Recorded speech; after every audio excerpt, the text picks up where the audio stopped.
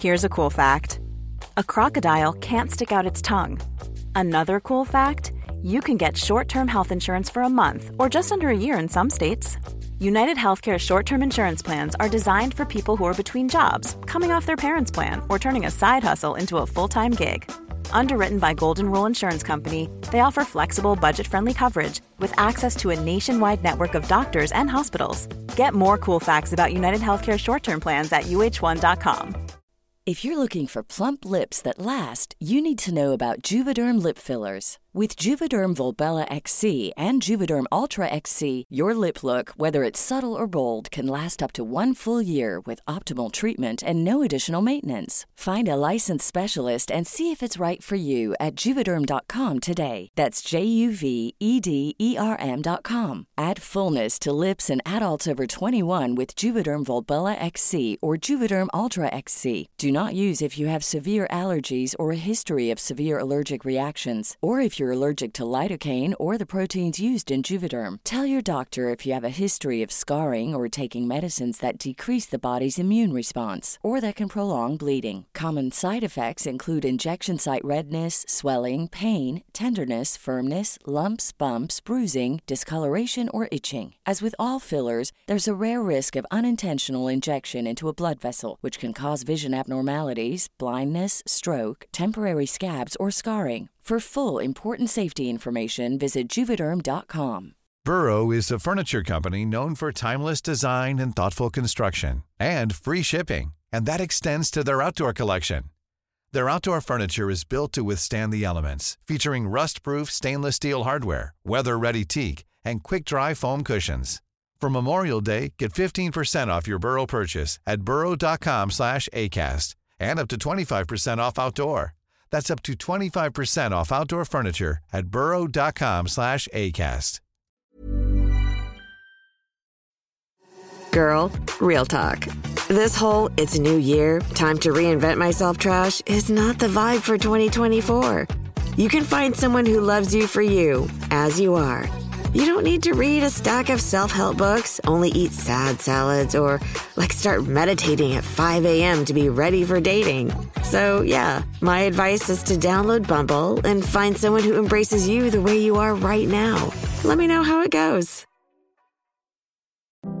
Say goodbye to your credit card rewards. Big box retailers, led by Walmart and Target, are pushing for a bill in Congress to take away your hard-earned cash back and travel points to line their pockets. Senate Bill 1838 would enact harmful credit card routing mandates that would end credit card rewards as we know it. If you love your credit card rewards, visit handsoffmyrewards.com and tell them to oppose credit card routing legislation paid for by the Electronic Payments Coalition. This is Thresholds, a series of conversations with writers and artists about moments of epiphany or transformation that changed their lives and their work. A moment that they stepped across, like a threshold, into something new, and the way that experience changed everything they made afterward. I'm Jordan Kistner. This is Thresholds. Something to note about this season of Thresholds is that all of the audio recordings you're going to hear were made in people's homes, often on their cell phones, in order to keep us all socially distant. And what that means is that occasionally you'll hear a slightly diminished sound quality or random life things happening in the background, a car backfiring, a phone ringing, a dog walking into the room, my dog walking into the room. And we hope that you will be generous and bear with us on that. Okay, I think I want to start introducing Kate Zambreno by just reading a line from her most recent book, which is her novel, Drifts, that came out in May. Near the end of the book, she writes, "Lately, I have been thinking of the relationship of my body to time, how time moves this summer so slowly and quickly, how my growing body keeps measure." The character she's writing about, her protagonist in this moment, is a writer who is struggling to finish a book project and to turn it in. And she's also pregnant. And she's contemplating in the heat of summer the way that writing is a way of moving through time for the writer and the artist. And that also the body is this vessel and vehicle that moves through time, and that time becomes so much more apparent on it when it's pregnant, when there is a deadline impending for the body in the way that there's a deadline impending for the writer.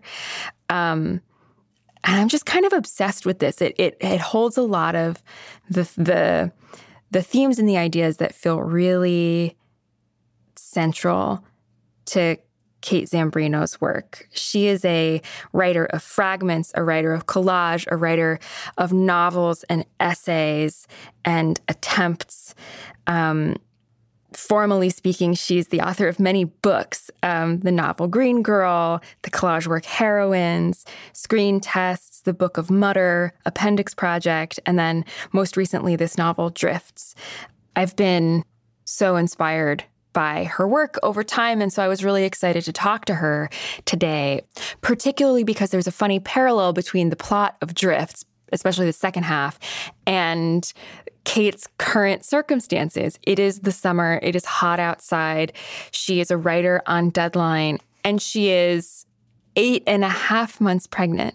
And so when I wrote to her to ask if she would come on Thresholds, she suggested that, like the narrator in Drifts, she'd been doing a lot of thinking about late-stage pregnancy as a threshold and the body as a kind of cusp or portal for writing, but also for humanity.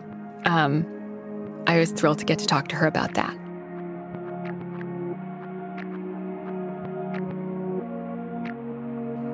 It's strange that the second part of Drifts deals so much with me being in late pregnancy, and I am again in late pregnancy. I'm supposed to go into labor in a couple weeks. And I think that's been the most potent threshold, physical and spiritual and emotional threshold I've ever experienced, just in terms of the limits of the body, probably the closest I've ever been to death.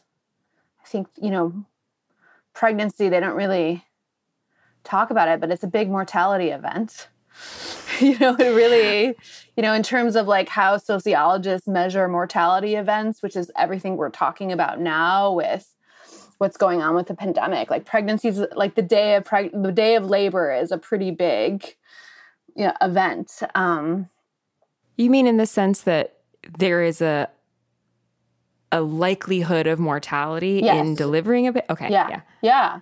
And of course, thankfully there's more conversation now how that's related to race and class. But yeah, I mean, it's a very powerful boundary crossing experience going into labor that can take many weeks, that has no endpoint really. Like if there's no real beginning point, there's no real end point. And the whole time you are told to prepare your body for severe pain.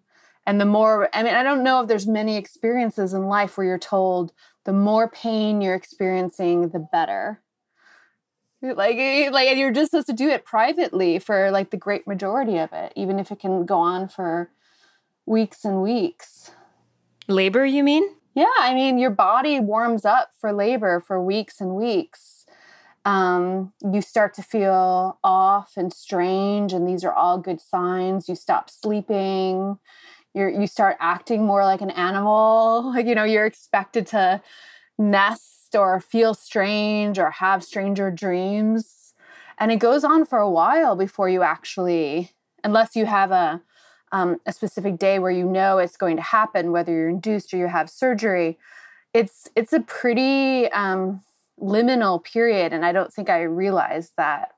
And now I'm kind of going through it again. And I'm really struck what an intense philosophical experience it is, and I think I've also been reading a lot about, illness, like Sontag on illness or Virginia Woolf on illness. I'm trying to write this little study of Hervé Guibert before I go through the other way, this passage into labor and having another baby. And it's interesting, this like Sontag writes that illness is an onerous citizenship of the night. But I think that late pregnancy period is like that as well. It resembles the borderlessness in some ways of illness. Do you feel like you have a clear sense of what entering it feels like? I guess right now, do you feel like you know when you've crossed from pregnancy into this sort of pre-labor strange period? I feel like I'm in it now, and I'm not supposed to, my due date isn't for a month probably, which is what happened last time, which I wrote about in Drifts. I also wrote about it in the Appendix Project in one of my appendix lectures. And it's strange. It's weird. There's this moment in Roland Barthes' lectures on the neutral where he brings up pregnancy, and it really surprises me because I never think of Roland Barthes thinking about pregnancy. But he mentions that grief is this temporary period where people let people kind of go away from capitalism and productivity. And he also mentions pregnancy as this period. But I've noticed that most people just are still, I get a lot of like emails from people saying like, how are you? But no one knows. It's a very private, strange, for me at least, experience of like anxiety and like just being solely a body. And then also like, yeah, dealing with discomfort constantly. It's very strange. In To the Friend Who Did Not Save My Life, Hervé Guibert, he writes about, I'm dying of AIDS. And he writes about how his actuary table is the same as his elderly aunts, who he wrote about and photographed and loved quite a lot. And I thought it's such an interesting way of thinking about severe illness, which of course pregnancy is not an illness. It's supposed to be kind of one of the most like natural organic things. Well, I guess illness is as well. But it is interesting. I do think that late pregnancy prepares you for being quite old. So you become quite old, you know, like people get diabetes, they get all of these arthritis, they get all these things they're going to get later in life. And then I think you're also like incredibly young. So it's this period of time where I go back to my childhood. I'm thinking about my childhood quite a lot. I'm thinking about people who are not alive anymore. It's like a portal. And then I feel just incredibly ancient. I feel very old. And it's funny because I've been mostly pregnant under quarantine for this whole pregnancy. And so I've had much, and then even when I was teaching and I was pregnant, I didn't tell anyone I was pregnant, which is, you know, typical like the first 4 months. So I haven't had that overdetermined experience of being a body in the subway or a body walking down the street. I mean, the other day I was walking down the street and I was very slow and a man hollered at me and I just flipped him off and that felt good. But I haven't had that experience in a while because of quarantine. It felt good. I think in Drifts I write a lot about, you know, this, well, it was also the election and Trump, and I was commuting through Grand Central Station, and I felt like my body felt like a vector for a lot of intense feelings by some of the like men in my orbit in public space. Like I had a lot of really strange encounters, and I think I felt really like this angry, large thing commuting. But I don't have that now, so I'm mostly just incredibly interior. This pregnancy is incredibly private. And so I've had, I guess, less of that overdetermined experience, except most of the time, I think people, what really struck me about pregnancy, and pregnancy is very different than having a child. It's a completely different thing. And labor is even a different thing, is that people have a very predetermined narrative about it. And it's very sentimental and like nice and happy. When I actually think like pregnancy and labor is one of the goriest things. Like it's incredibly grotesque. And there's all this like language around a good birth. You're supposed to like only be positive. There's a lot of meditation tapes and books. And I found myself unable to access any of those narratives. Like I cannot listen to a meditation tape where I'm supposed to repeat to myself, like, the baby knows what to do. My birth will be a good birth. I can't do it. It's just such this preconceived way of thinking. And I think actually, it's a very intimate, scary, grotesque crossing over that, it's an incredibly precarious thing. And what really surprised me, and I don't really write about my labor and drifts because I kind of felt that would take over the entire book. And I also think a birth experience is not really linear. It's something that comes out later, I guess more like trauma. But I was really surprised how I wasn't supposed to have any narrative afterwards. I wasn't supposed to have an experience or narrative. No one wants to hear someone talk about having a difficult birth or pregnancy being difficult. No one. I mean, other people who have experienced do, and they gather and like talk to each other about it because it becomes this like thing that you survived or thing that, I mean, it's also, if you're having a hospital birth, it's an experience with this vast medical bureaucracy, which anyone who's had, surgery or these extreme experiences can also identify with. But it's a very bewildering, it's an incredibly patronizing experience, giving birth in a hospital. You're often dismissed quite a lot in terms of pain, which is what is so linked to mortality. So yeah, it is this like maybe beautiful experience, pregnancy and all that, but it's also incredibly alienating, which I think for me, I find incredibly evocative and rich as a writer. Like these sort of narratives we're supposed to paper over and not talk about that get erased. And yeah, they get erased because people just really want to see the cute baby. They really don't want to know about your body, And I think some people who first give birth are horrified. Like, wait, this happens and you just get left alone and you have to deal with a baby and like you don't like your health insurance doesn't pay for you to see a doctor for 6 weeks afterwards. Yeah, and your body's just turned itself inside out and there's a new human in the mix.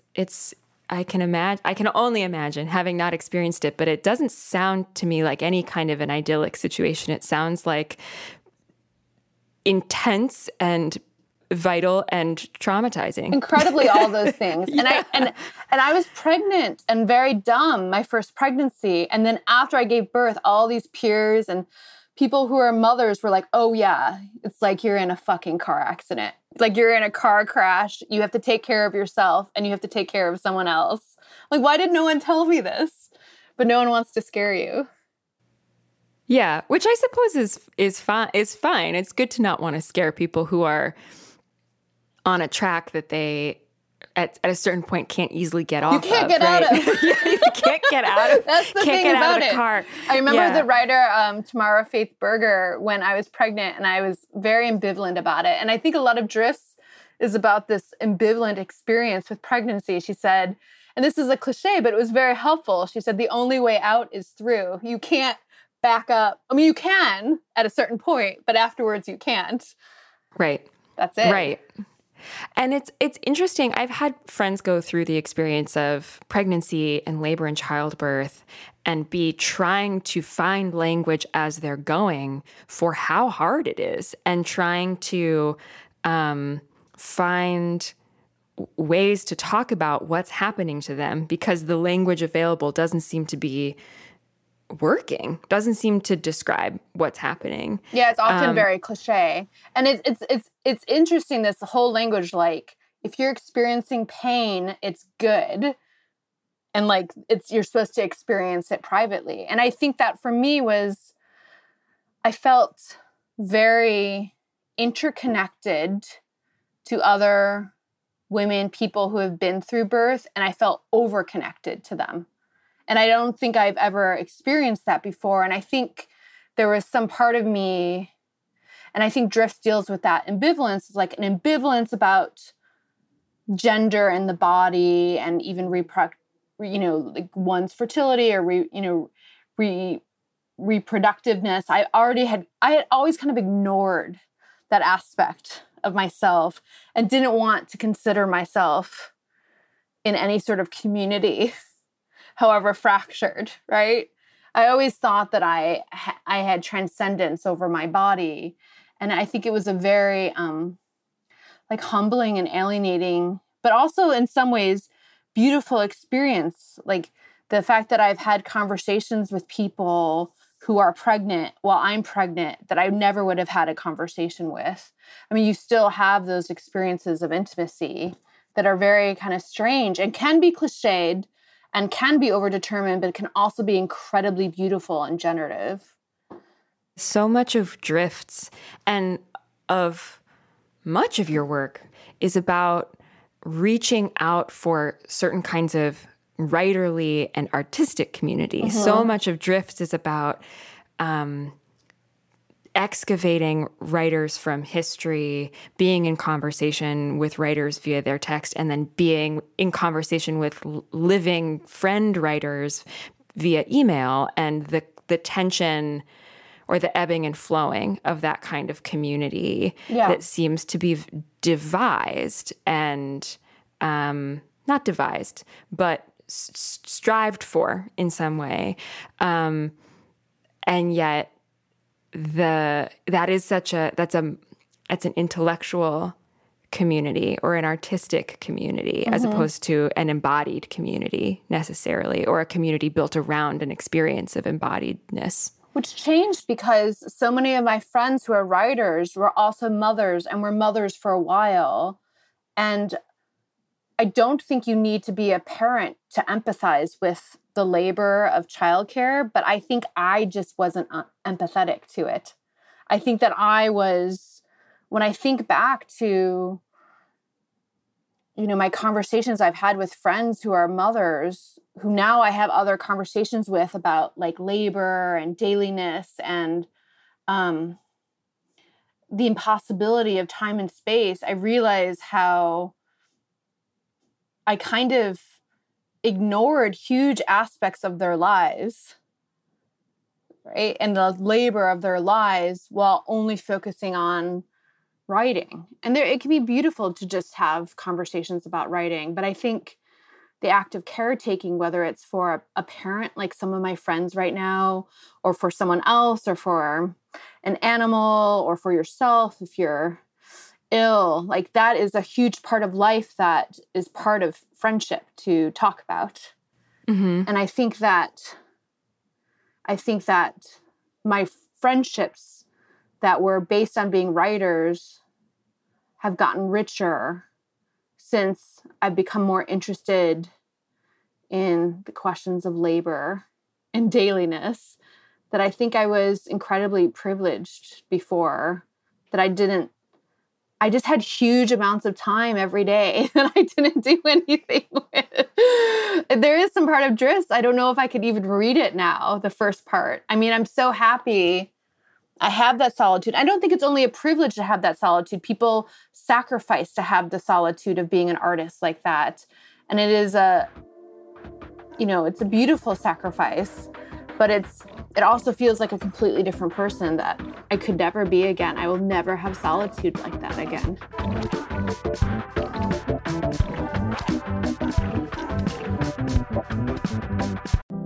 Say goodbye to your credit card rewards. Big box retailers, led by Walmart and Target, are pushing for a bill in Congress to take away your hard-earned cash back and travel points to line their pockets. Senate Bill 1838 would enact harmful credit card routing mandates that would end credit card rewards as we know it. If you love your credit card rewards, visit handsoffmyrewards.com and tell them to oppose credit card routing legislation paid for by the Electronic Payments Coalition.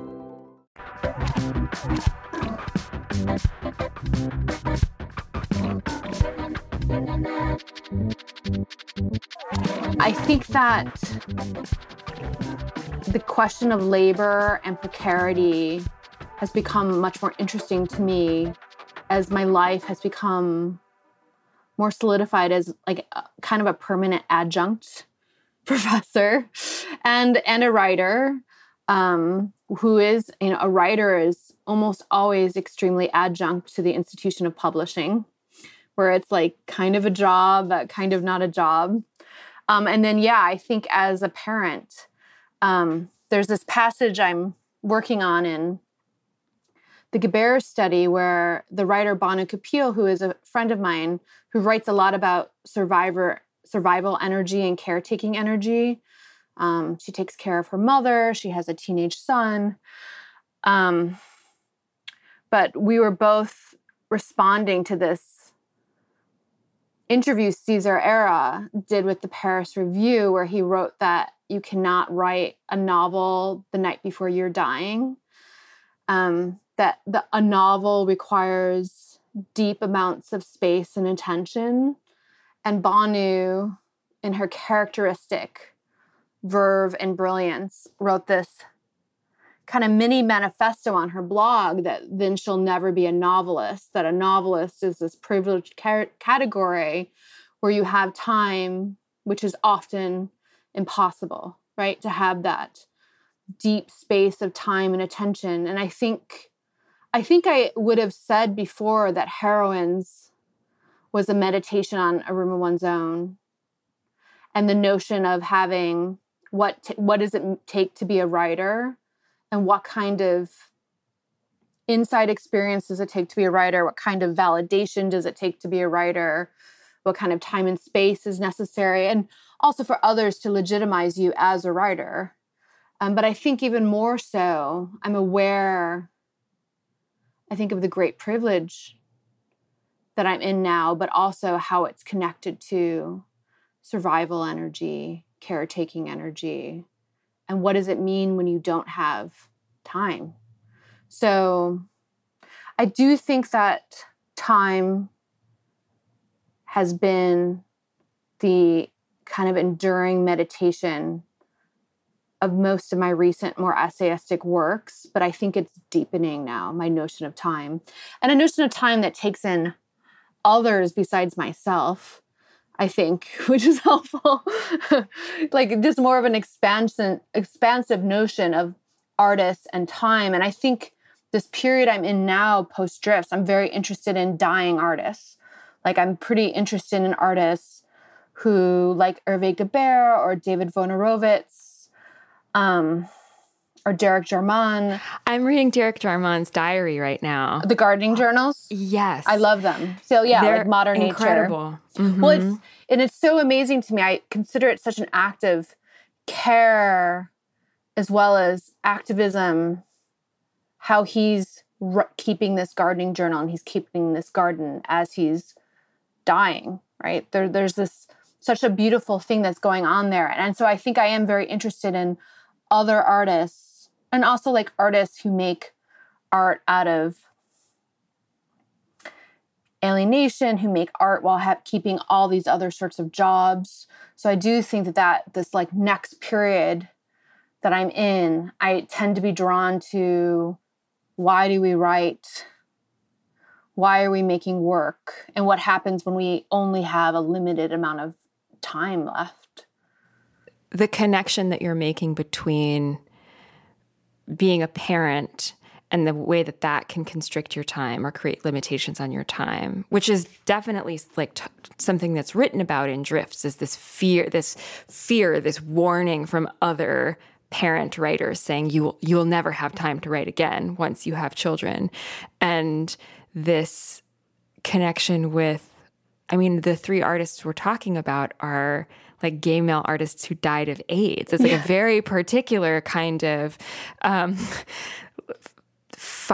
diaristic capturing of a lack of time that's connected to anger. I don't know that I am articulating that well, but there's a little bit of like rage at how little time they have in a lot of Guibert's writings or Jarman or Wojnarowicz, of course, like there's this anger about the constraints of time, even as there's this expansion of beauty within time. And it's interesting to think of that in contrast to an experience of parenting and its constrictures again on time. Well, I think with my interest in Guibert, it's interesting to me. I mean, ACT UP did not like Hervé Guibert. They did not think that he was good for the cause. Like, they did not think that he was an activist writer at all, unlike Derek Jarman or David Wojnarowicz. They saw him as being purely self-interested in terms of his first-person narratives, which I disagree with. But I also see his works as somehow dealing with financial need as well. You know, I mean, that's like the underscoring of how prolific he was once he was diagnosed with AIDS, was he needed to pay for the extremely expensive, still incredibly expensive drugs. I mean, the drugs at his time didn't even work, like AZT, and just actually made you sicker. And so I see this like financial insecurity running underneath his work.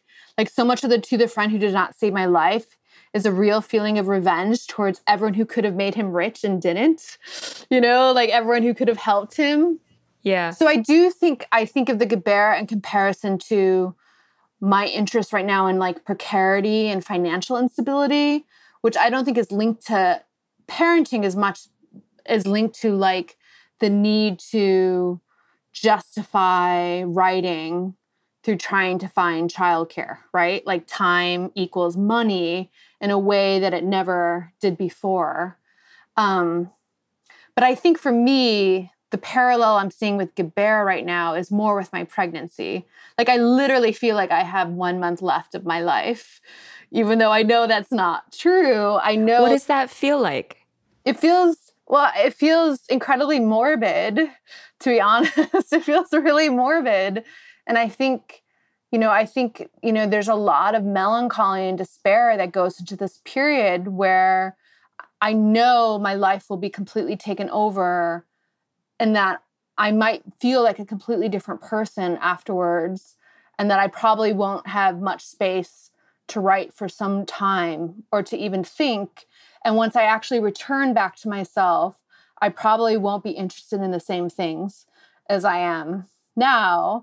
So that does feel like it's less I don't think you can compare someone dying of AIDS to the everyday precarity, but it's more the sense of a deadline and the sense of an urgency of a deadline, and the sense like I'm just going to finish this Guibert study, even if it's terrible, is what I've decided. Like, I don't care. Right. I just need to write it. But I'm also reckoning with why in the past decade of my life have I been so productive? Like, why do I need to keep publishing books? And I think Guibert has always been the writer I've looked to, because he wrote 10 books when he found out he was sick. And also, Guibert always thought he was sick. When he was in his 20s, he was sure he was dying of cancer. He's an incredibly morbid, incredibly hypochondriac writer. And when he was diagnosed with AIDS, he was almost relieved that finally he had... That the thing he felt was happening was actually happening. Exactly. Right. And so, I've had a great deal amount of health crises since I gave birth. Like, I had a minor heart attack, which was dealt with postpartum. I wound up in the ER several times in the past couple of years. So it's more those emergency experiences of the body and how much they're dismissed that I find this uncanny parallel to, but less the activist energy of a David Wojnarowicz. Although David Wojnarowicz was very much a caretaker. I mean, so much of the beauty of Close to the Knives and the films he made and the work he made was mourning Peter Hujar, Peter Hujar was his lover very briefly, but David Wojnarowicz was his caretaker. He was his official caretaker. So he has, I think, that caretaking energy through the work as well. Right. Which itself manifests and sort of creates a kind of love. And it's all about grief, I think. The various experiences of writing through elegy and grief. And I've often wondered, am I so productive because my mother died young? Is there some sense that I feel being the age that I am now, Like, is there some sense I feel like you receive bad news and then that's it? Like, I think that's always the way I think of life. And I think that's like, I've realized that's part of the panicked energy running through my need to work on books. Do you want that to be different? Yeah, it's not a great life. No, because I mean, you've made all these beautiful books. Like, it's a little hard to argue with whatever's creating these books.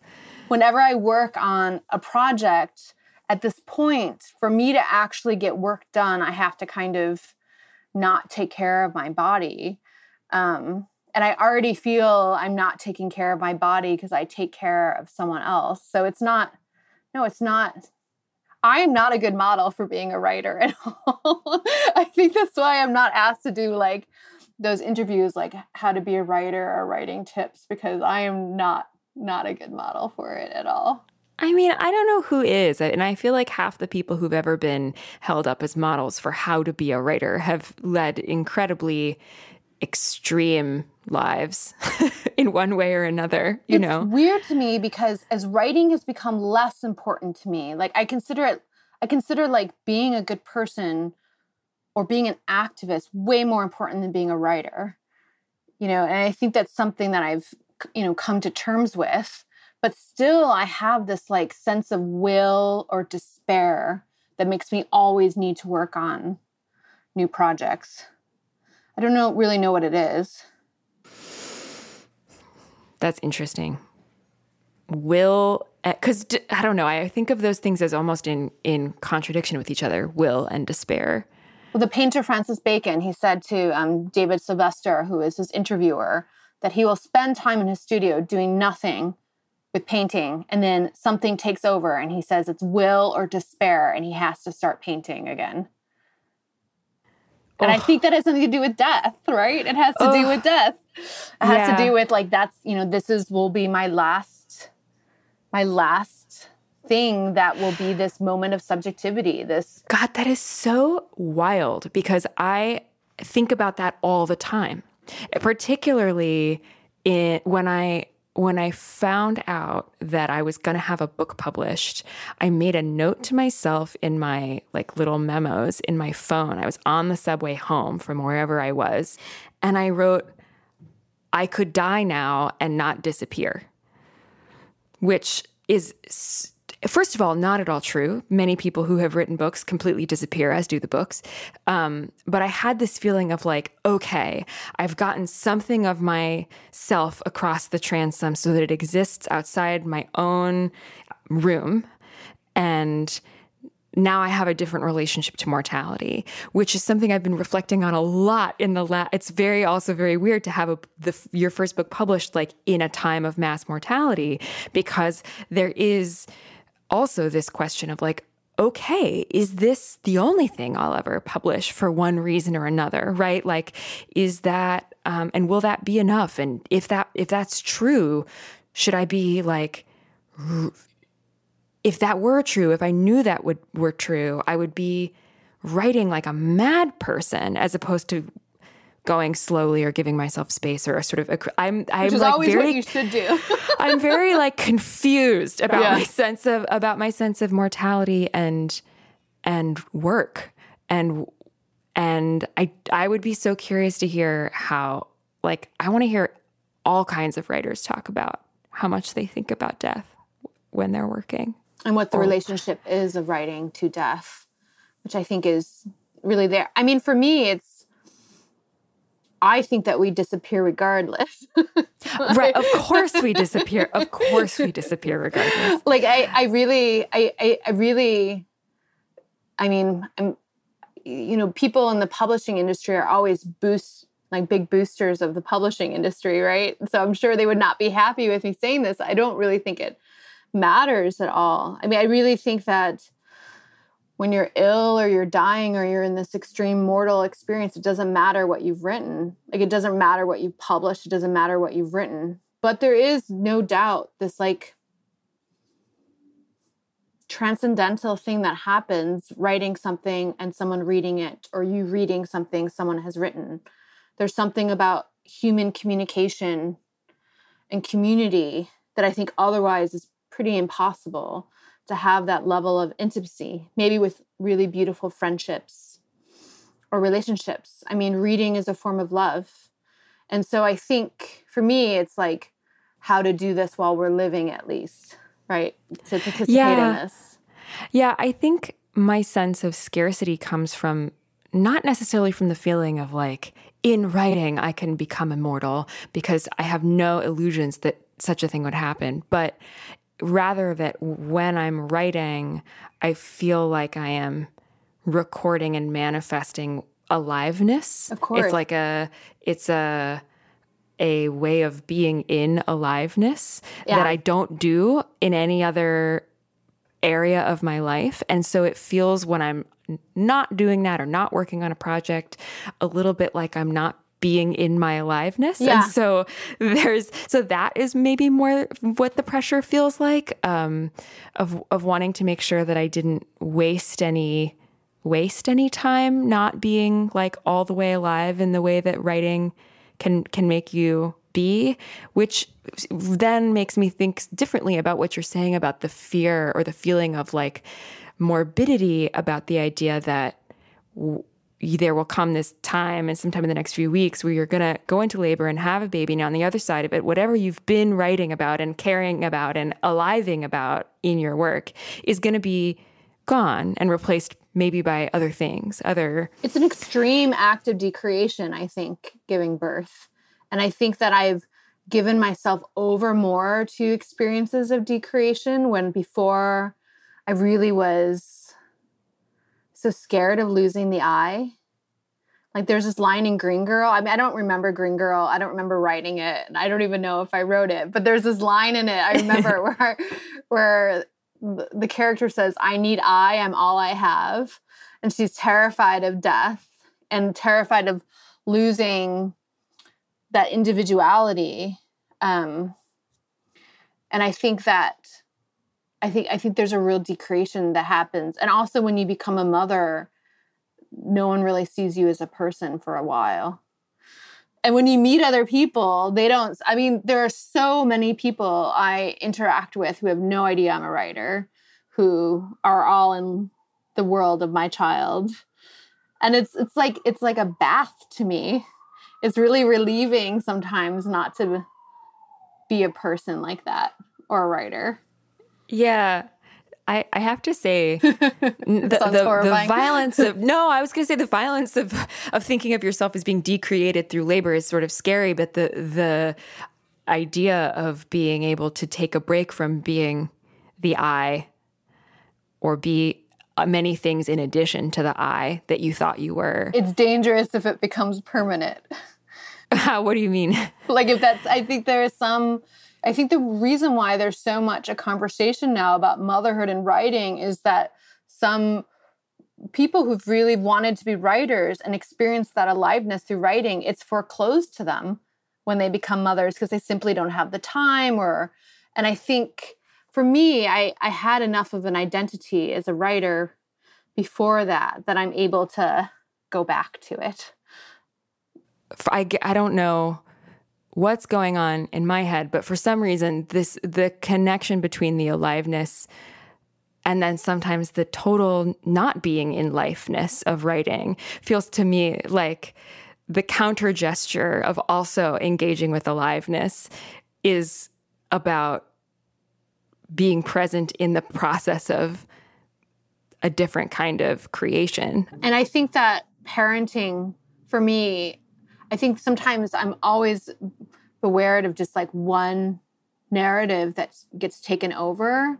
I mean, being a parent can be incredibly deadening and alienating and very, very, very boring. But there's also like extreme joy and presentness to it. Maybe that's like being a writer. Have you read the part, I guess it's the very beginning of Amy Fusselman's book 8, where she talks about being, I'll send it to you. I was there when Sarah Manguso did a reading from 8, and it was wonderful. Oh, really? Yeah. Yeah, it's wonderful. In the beginning in particular, she talks about the repetition and the boredom and the robotness sometimes of what caretaking as a parent can be, and then the intense